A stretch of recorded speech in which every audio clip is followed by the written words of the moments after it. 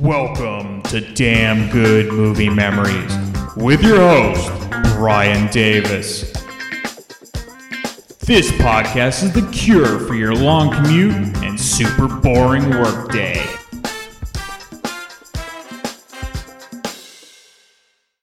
Here's a game everyone can play. The rules are simple.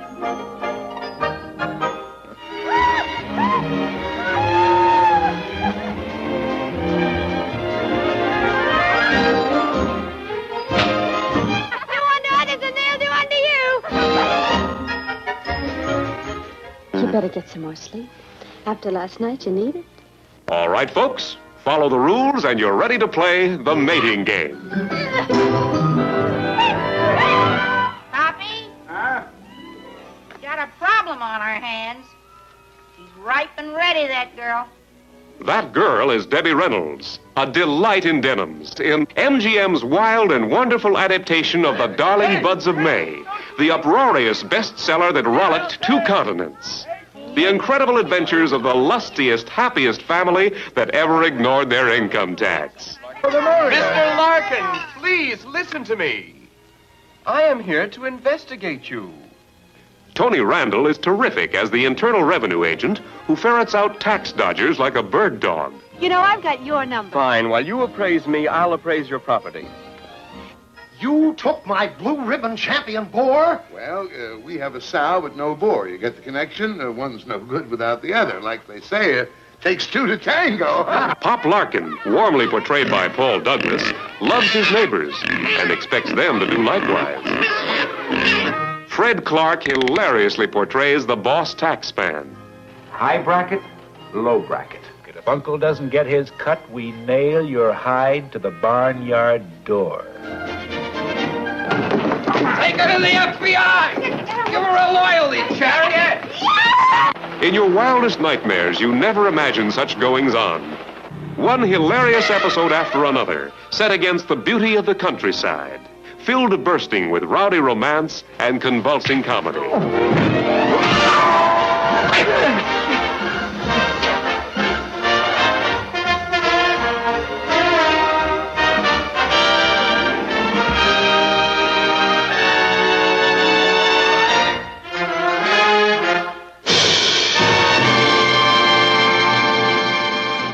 Hey there, it's Brian Davis, and for this week's episode, we're going to cover the movie The Mating Game from 1959. The studio was MGM, the release date April 29th, 1959. The running time, 96 minutes, and it was in color. Leonard Maltin from his classic movie guide gives it 3 out of 4 stars. He writes, zippy comedy romp of tax agent Tony Randall falling in love with farm girl Debbie Reynolds, with Paul Douglas rambunctious as Debbie's father. Now, I first saw this movie on TCM, probably about 10 years ago, and I especially enjoyed Debbie Reynolds' performance. It's a fun movie that you can watch at any time, and it won't depress you, which is why it's in my DVD collection. Okay, let's get into the making of the film. So, the film was made during a tumultuous time in Debbie Reynolds' life, as her then husband, Eddie Fisher, had left her for Elizabeth Taylor. And she, at the time, was the widow of Fisher's best friend, Mike Todd. By all accounts, Reynolds was always a class act about Eddie Fisher and would even give her presents to her children saying they were from Fisher, though he was essentially a missing father for his kids in their younger years. Carrie Fisher was their oldest child, if you didn't know already. Reynolds did countless USO shows for the troops overseas, along with her regular charity work. Now, Fisher would get his by marrying Taylor, who at the time was on her 4th husband, with 3 more to go. Even though this was a trying time for Reynolds, you couldn't tell by her performance in The Mating Game, as she was delightful as ever. But Reynolds was rightfully distraught at the time. She was losing weight and interest in acting. But director George Marshall tried his best to brighten Reynolds' spirits, and even brought a blender to the film set to make her milkshakes and force her to eat. Everyone that was part of the film cared about Reynolds and her well-being. Marshall would go on to direct another film with Debbie Reynolds the same year, and that we covered on this podcast. It's the dark comedy The Gazebo with Glenn Ford. For many folks, well, they know Tony Randall as a TV actor, most notably from The Odd Couple with Jack Klugman. But in the 1950s and 60s, he was a popular character actor appearing in films like Will Success Spoil Rock Hunter, The Doris Day and Rock Hudson trifecta of Pillow Talk, Love Her Come Back, and Send Me No Flowers. He was also in Let's Make Love and Boys Night Out. Paul Douglas started acting in films later in his life, as he was in his early 40s at the time. His film debut was in 1949's A Letter to Three Wives. His career remained steady with films like the original Angels in the Outfield, Clash by Night, Executive Suite, and The Solid Gold Cadillac. Sadly, The Mating Game would be his final film, as he died of a heart attack in 1959 at the age of 52. Now, it was said that he was offered the part of Shirley MacLaine's boss and love interest in The Apartment prior to his untimely death. Of course, that role went to Fred MacMurray. Okay, let's get into the film. So it opens with a narration from Pop Larkin, that's Paul Douglas, who runs a family farm in Maryland. This later transitions to the theme song for the film, performed by Debbie Reynolds.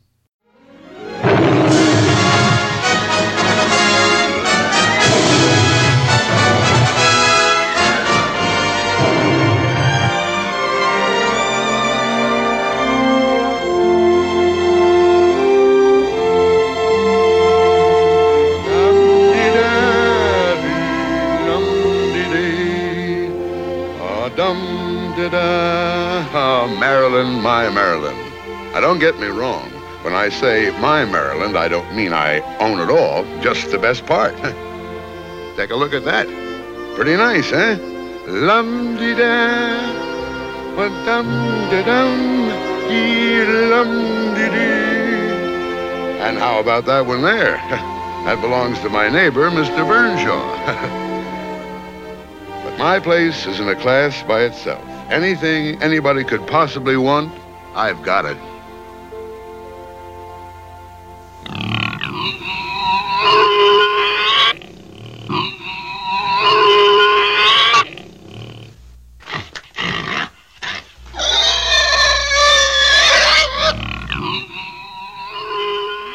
That pig surely has a pair of lungs. Marvelous, gentlemen. We're going to have us a first-class championship litter. I'll say one thing, he didn't waste any time. Must have been a case of love at first sight, just like you and me, huh, Ma? Look here, don't you go comparing us to a couple of pigs. Don't you be so touchy. Lee! Lee! Yeah, Pop? Time to get Mr. Burnshaw's pig home. Hurry up now. Come on. Okay, Pop. Come on, Grant.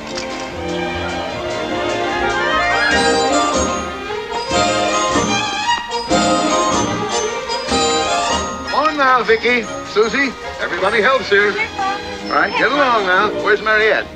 She's up in the barn. Well, you go along. Mariette! Mariette! What's up, Pop? We gotta take Mr. Burnshaw's pig back. Ready? Shit. Yeah, right now. You meet a boy, he smiles at you. Your eyes light up, your heart does too. You feel so weak, you can't speak your name. You've started the mating game. He takes you home, he holds you tight.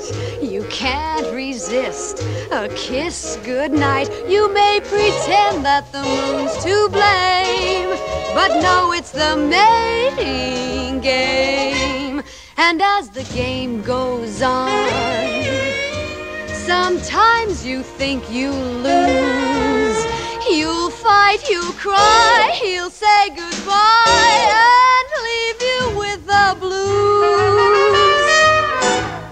But he comes back, you're all aglow. You're in his arms, you love him so. And when he tells you he feels the same, you found the right mate for the mating game.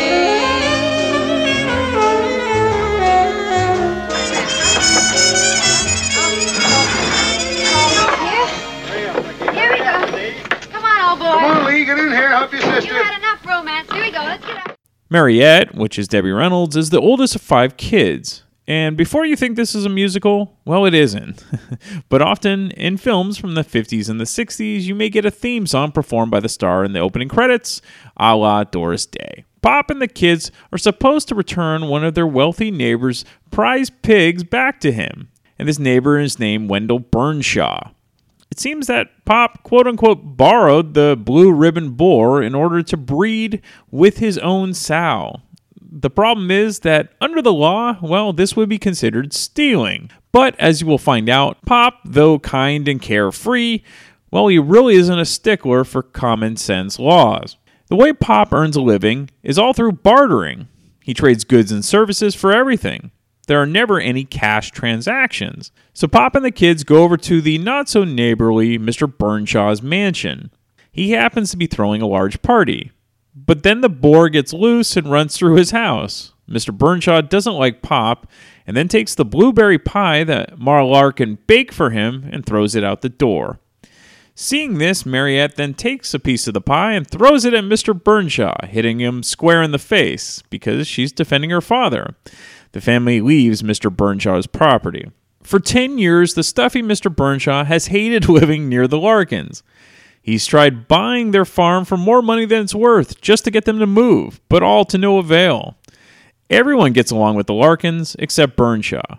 Burnshaw then talks to his tax lawyer and decides that Larkin must be cheating on his taxes, because how else could he live on just the bartering system? If the tax collectors come after the Larkins, well, he'd probably lose his house, which is what Burnshaw wants. Burnshaw and his tax lawyer go straight to the IRS. Oliver Kelsey works for the IRS, that's played by Fred Clark, and they decide to investigate the Larkins. Kelsey puts his best agent, Lorenzo Charlton, who's played by Tony Randall, on the case. But Lorenzo is immediately suspicious of Burnshaw's motives, since nobody reports private citizens to the IRS simply out of patriotic loyalty. There must be a motive on Burnshaw's part. Lorenzo discovers that not only has Pop Larkin never paid any income tax, but he's never even filed a tax return. The next day, Lorenzo heads to the Larkin farm to investigate. When he arrives, he sees Mariette riding her horse with a few other boys who are all smitten with her. While Mariette is very attractive, she's like one of the guys when it comes to housework and horseplay. Though her age is never said, well, I'm thinking she's probably supposed to be 18 or 19 in the film. Lorenzo immediately finds out that the Larkins aren't like the regular people he investigates. They are jovial and warm, and they treat Lorenzo like he's one of the family. They have absolutely no care in the world about his investigation. As a matter of fact, Pa is completely honest about never filing taxes. And his answer is simple. Income-wise, he never really had any cash around or a bank account, so he never even bothered to file taxes. Everything in the house is from trade. No cash was ever exchanged, nor any record of the transaction. Lorenzo, who's seeing all the property in the house, assumes the Larkins must have a gross annual income of over $600, which is the minimum requirement to file income taxes. And again, keep in mind, it's 1959. Lorenzo asks Pop how he acquired a refrigerator in the cab of his truck. Pop says that he traded a manure spreader for it.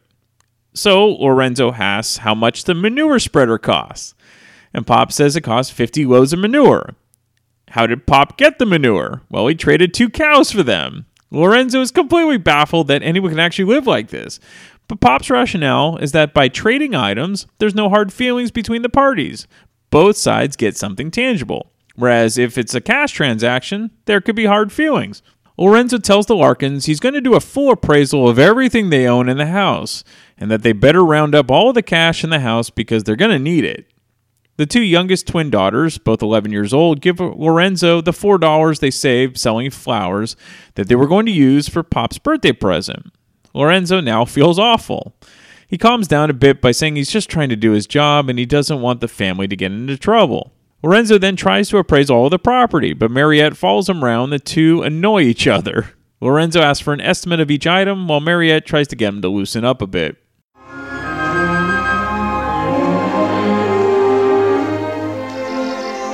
There. Isn't that beautiful? Beautiful. Now, don't you feel better? I feel perfectly fine. I know. You know, whenever I get in a nasty mood like you were, It wasn't a nasty I mood. just come out here and I lie down and listen. And look.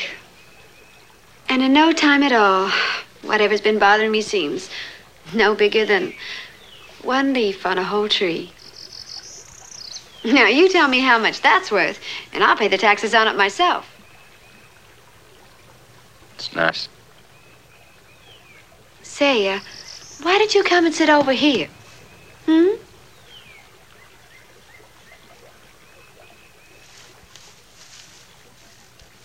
Pop says if heaven's anything like this, he wouldn't mind dying.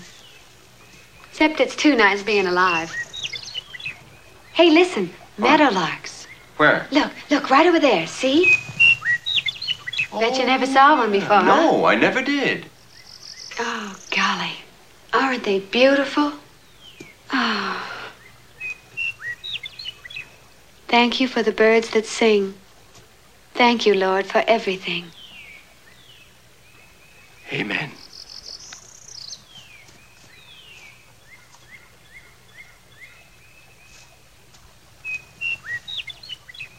Say, how can you live in a stinking city? I work there. And I study law at night. A lawyer? Well, not for another year. Oh. Then I'm off to Washington. What for? Experience, contacts. In another 4 years, I intend to run for Congress. No kidding. Yeah. How come? Well, I could tell you, but you may not like the answer. I'll take a chance. Well, a tax investigator gets a pretty clear picture of what's wrong with this country. You have no idea, no conception of how many irresponsible people I meet. Completely oblivious to any sense of duty, not merely dodging their taxes, every aspect of their lives. Take your family, for example. Well, I don't intend to be critical, of course. But what are you contributing to the national welfare? Nothing. Where are you headed? Nowhere. No ambition, no goals. Just eat, drink, have a good time. It's not your fault, not entirely. It's up to the leaders of this country to revitalize the entire...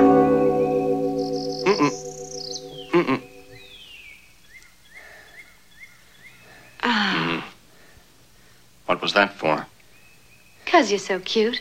'Cause I felt like it. What's the matter? Don't you want to kiss me? No, I don't. You don't? No, please. Please, let's go. Please, let's go, huh? Oh, my jeepers. Oh, my goodness. Oh, jeepers. Come on, boy.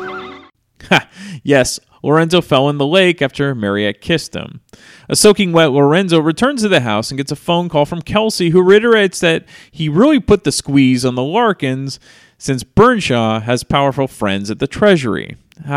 Good old government graft. So Pop and Ma overhear Lorenzo on the phone saying that he'll be back in the city that night.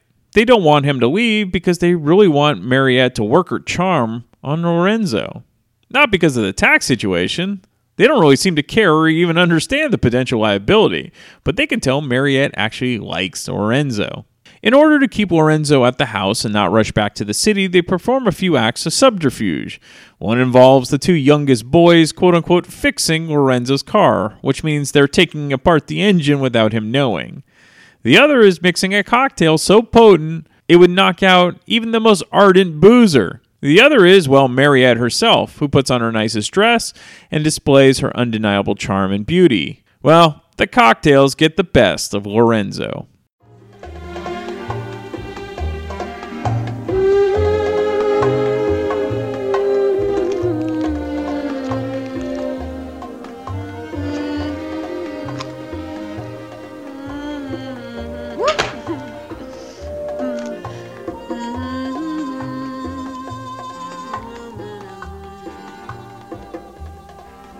I said to myself this affair never would go so well. But why do I try to resist when, darling, I know so well I've got right after chow, Mr. Larkin, we got to settle this whole ugly man. You bet your bottom, Mr. Charles. Hey, why do we call you Mr. Charles? What's your first name? Lorenzo. That's a lovely name. Perfect. Stinks. Why do we call you Charlie? Feel free. Wake up to reality.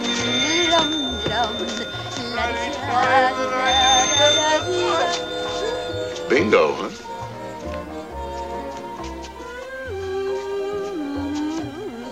Charlie?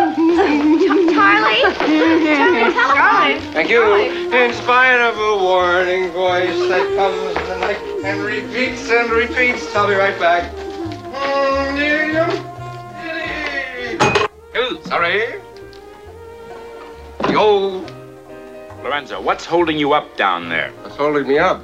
Truth of the matter is, I'm defying the law of gravity. That's all right. Lorenzo, what is the joke? Lorenzo? Call me Charlie. He thinks I'm Lorenzo. Charlton, are you all right? You bet your bottom. I got my fiddle tuned. I got wind in my sails. Traded a laughing organ for electric hyena. You're drunk, Lorenzo. Now you stop that. Look, is there anything wrong? Everything's perfect. Just perfect. You are drunk. Those tax dodgers have gotten you drunk. Now listen, boy, can you drive? Can I drive? Use your mentality. Wake up to reality. Now, all right, boy, you just steady down. Now you get in your car, drive to the nearest town and get a room. Do you hear me? Roger. You sleep it off. Then get back there tomorrow. Understand? Roger, Dodger. Tomorrow you harpoon those tax dodgers and cut them to ribbon. Roger, Dodger, old cutter.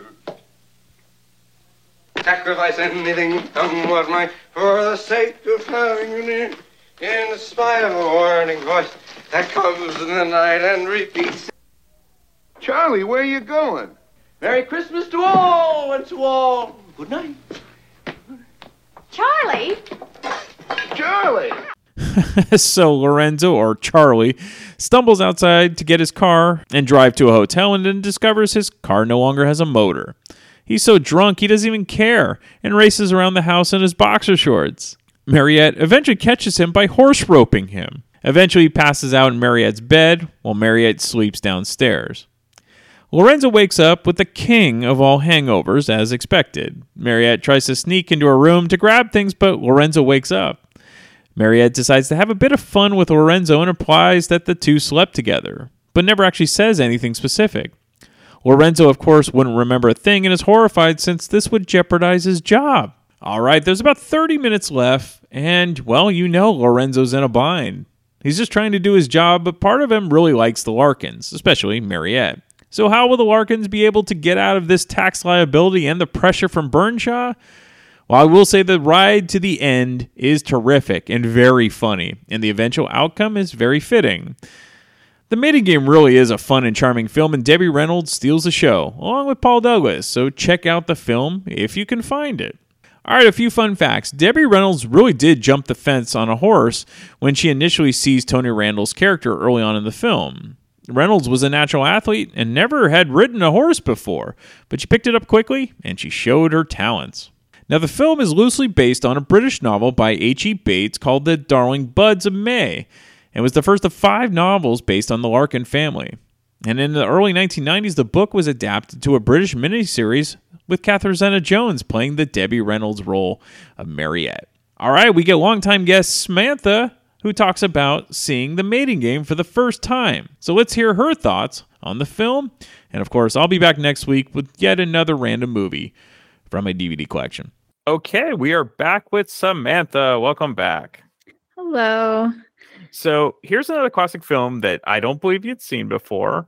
No, I've never heard of it. Okay, but I do know that you enjoyed Debbie Reynolds films, and so this seemed like a pretty good choice. So just right off the bat, what was your impression of watching this for the first time?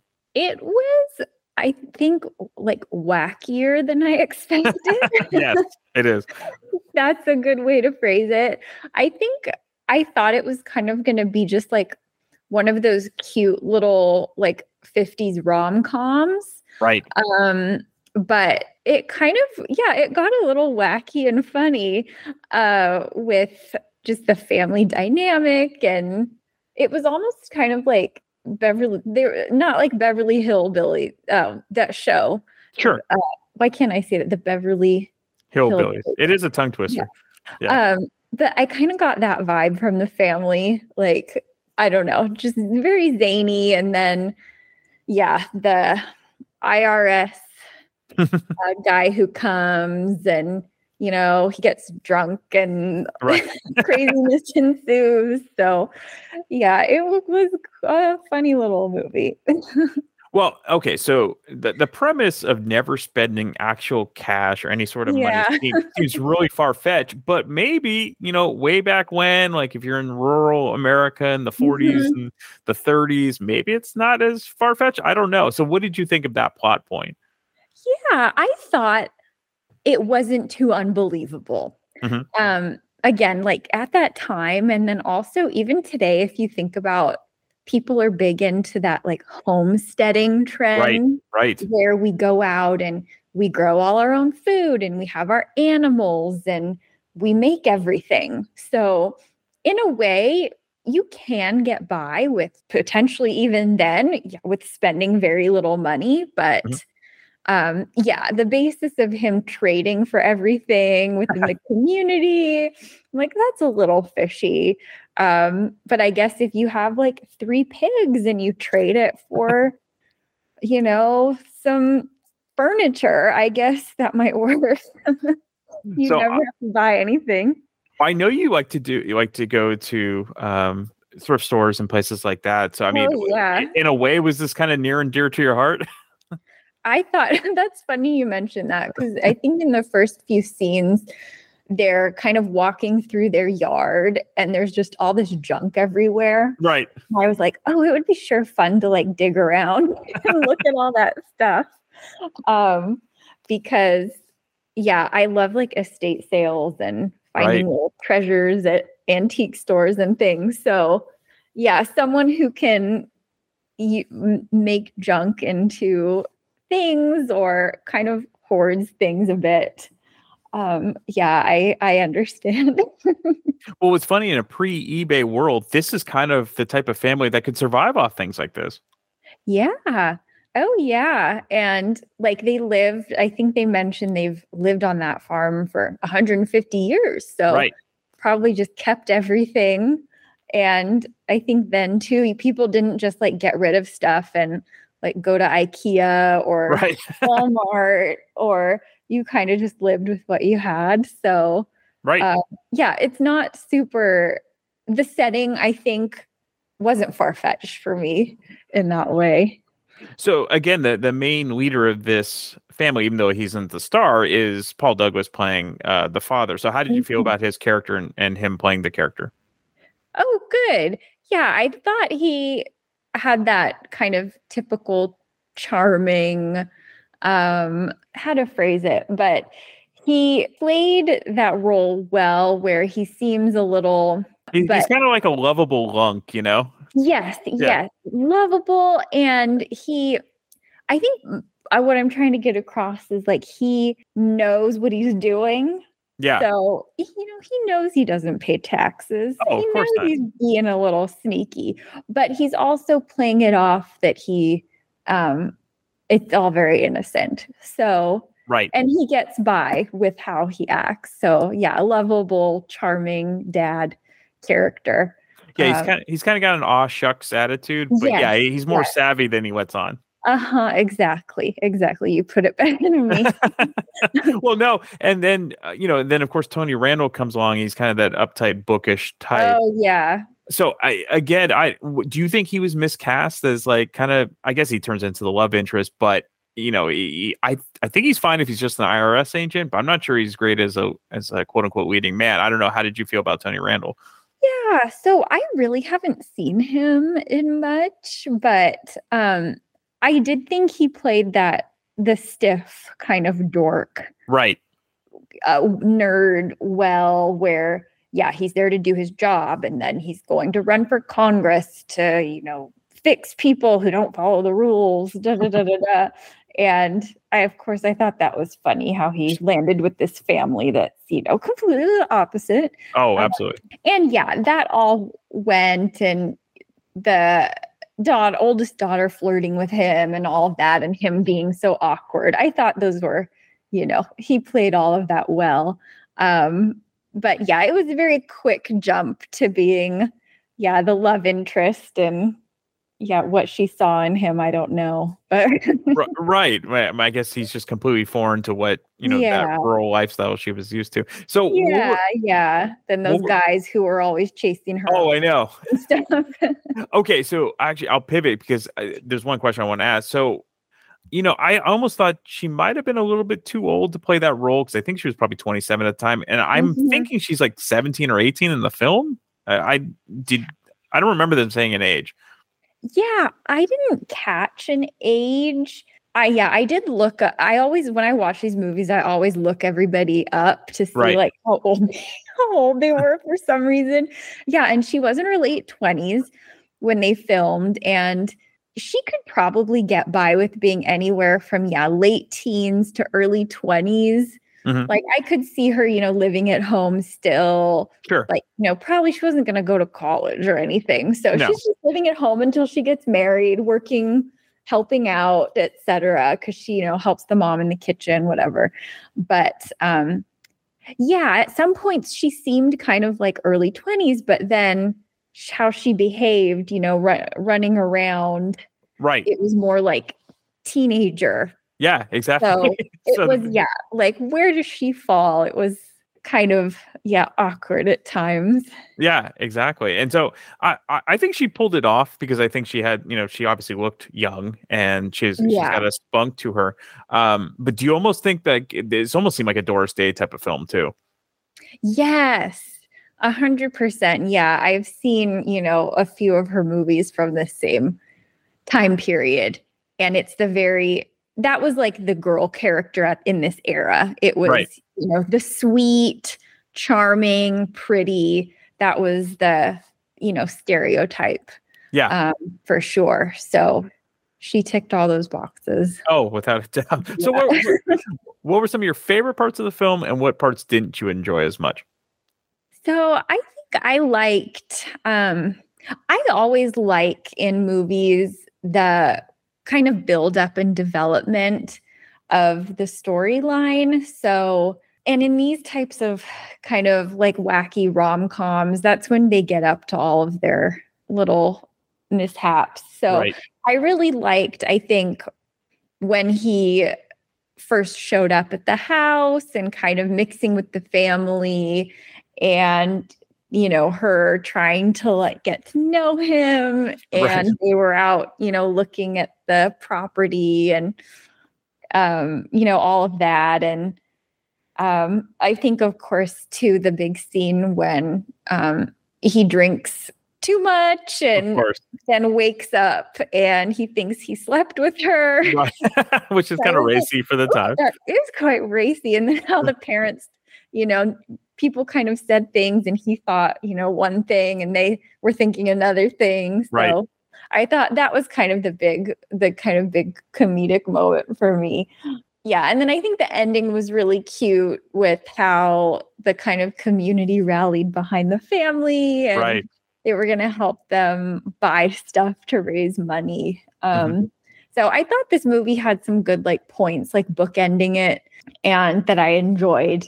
But I think the parts that I think bored with, and it's when these movies, I think also when they're so short like this, they're trying to like wrap it all up. Right. So I think this one, it was a little messy with how they tried to, throw, what was his name? Lorenzo, I think. Yeah. They were trying to throw him off the case, and then the other men got involved, and all of a sudden there were a lot of these guys like trying to like fix the situation. And I'm like, who is that?